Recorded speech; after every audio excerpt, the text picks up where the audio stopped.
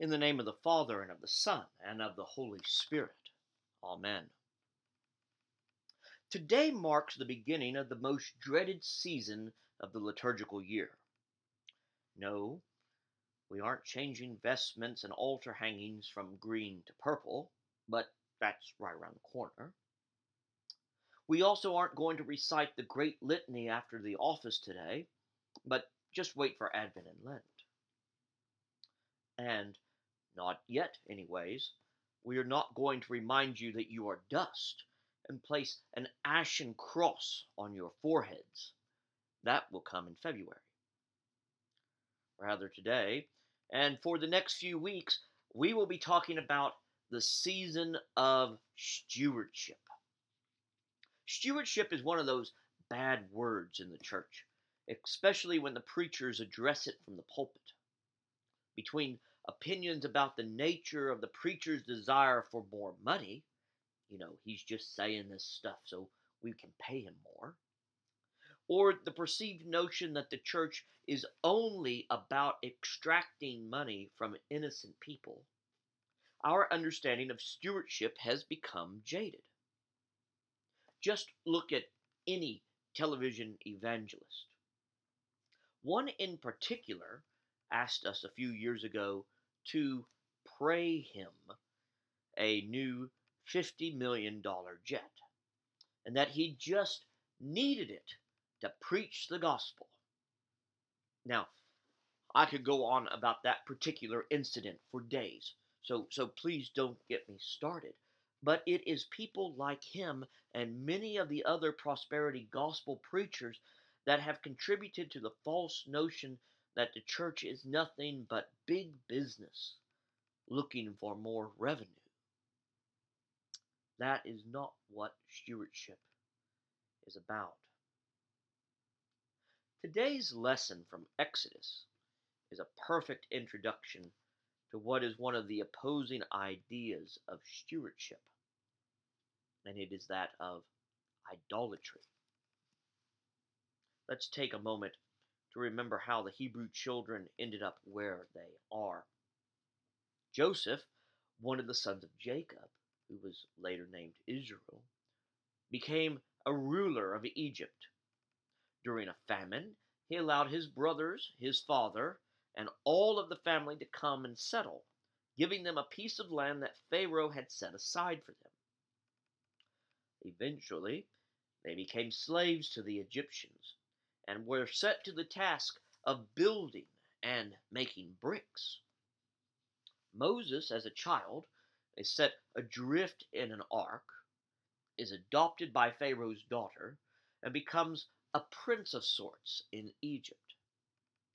After killing an Egyptian, he flees, marries, and has an encounter with a burning bush. God, speaking through that spectacle, sends Moses back to Egypt. And through a series of signs and plagues, God, through Moses, redeems Israel, the last event being the crossing of the Red Sea. Now they have arrived at Mount Sinai, and Moses is on the mountain, about 40 days and 40 nights. And the Israelites have now become restless. Let's think about these Israelites. They have seen with their own eyes the saving deeds of God.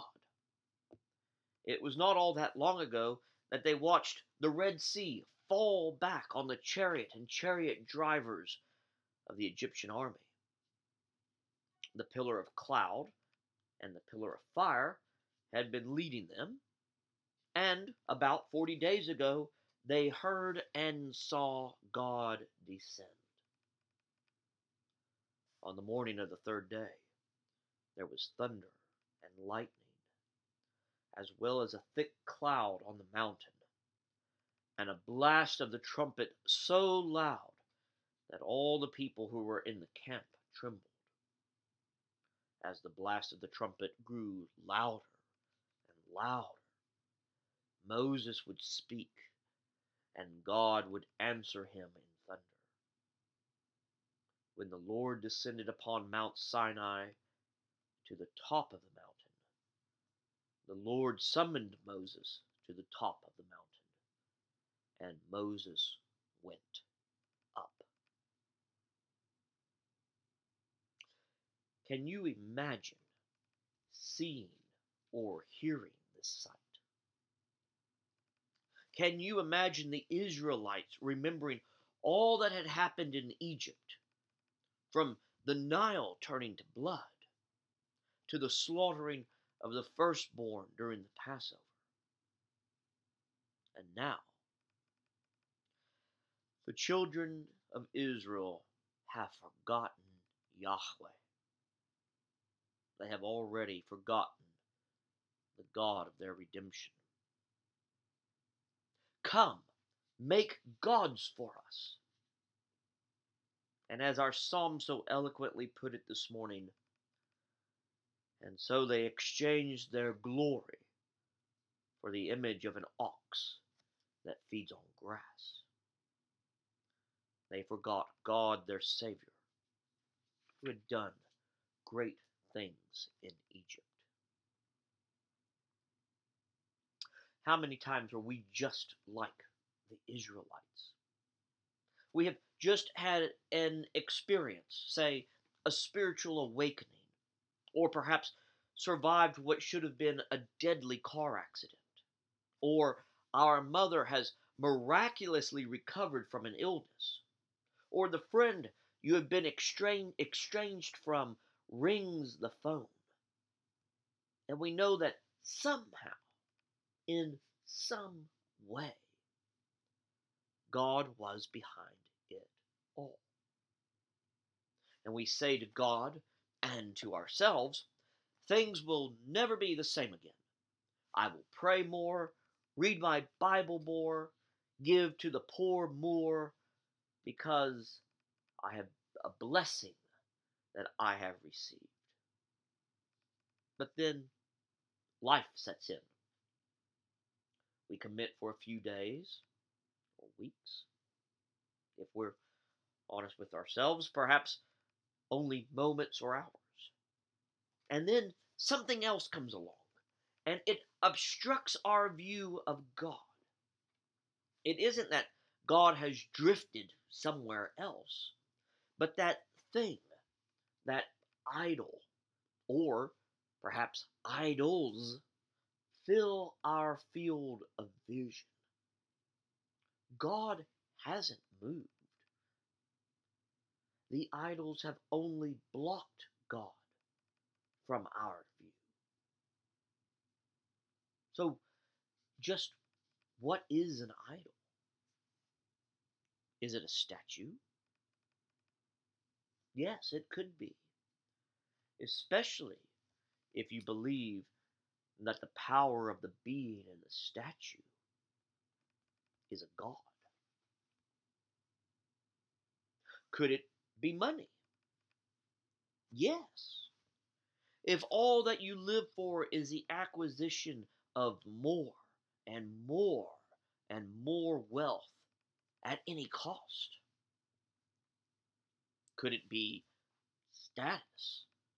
The sense of being important? Yes. Especially if you have to change who you are just to become the person you think everyone wants you to be. Cars, movies, sports, one more pair of shoes, one more rifle or fishing pole. You know what your idols are. And idols, left to themselves, are powerless. Remember the words of the psalmist. Their idols are silver and gold, even the work of man's hands. They have mouths, but speak not, eyes, but see not. Ears have they, but hear not. They that make them are like unto them, and so are all as put their trust in them. And what are they?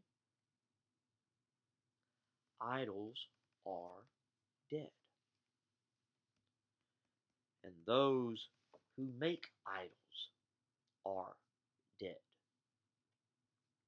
And those who put their trust in idols are dead. The idols are not alive, and they never will be. But our God, the Father, the Son, and the Holy Spirit is alive. He is the living God, and it is from that living God where we ourselves find our lives. One of the many facets of stewardship comes in how we regard the treasure we have. And by practicing stewardship, we begin to put all that we have into right relationships with God, with our neighbor, and with ourselves. Stewardship allows us to see more clearly what gifts we have and what the right use of those gifts are. It isn't just about money. It is also about how we use our work, or how we use our homes, or our relationships.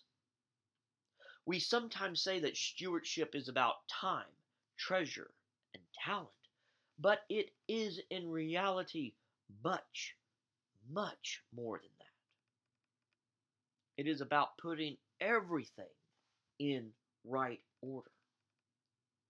Everything. This week, as we reflect on stewardship, allow yourself to imagine for just a few moments what your life, your household, this parish, and I dare say this world, what all these things would look like if we put everything into right order. And then render thanks to God for the wonderful gifts He has given us. Honestly, that is hard. It takes much mental energy to even wrap our heads around what a right ordering might look like.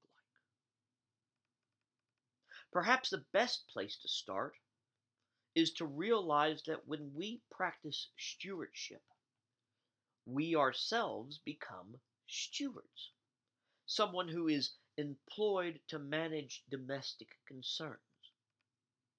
We are called by God to manage all of creation, to care for all of it. And that is where we start with stewardship. It is the care and concern of creation. And we begin with those things we possess or control or have power over directly.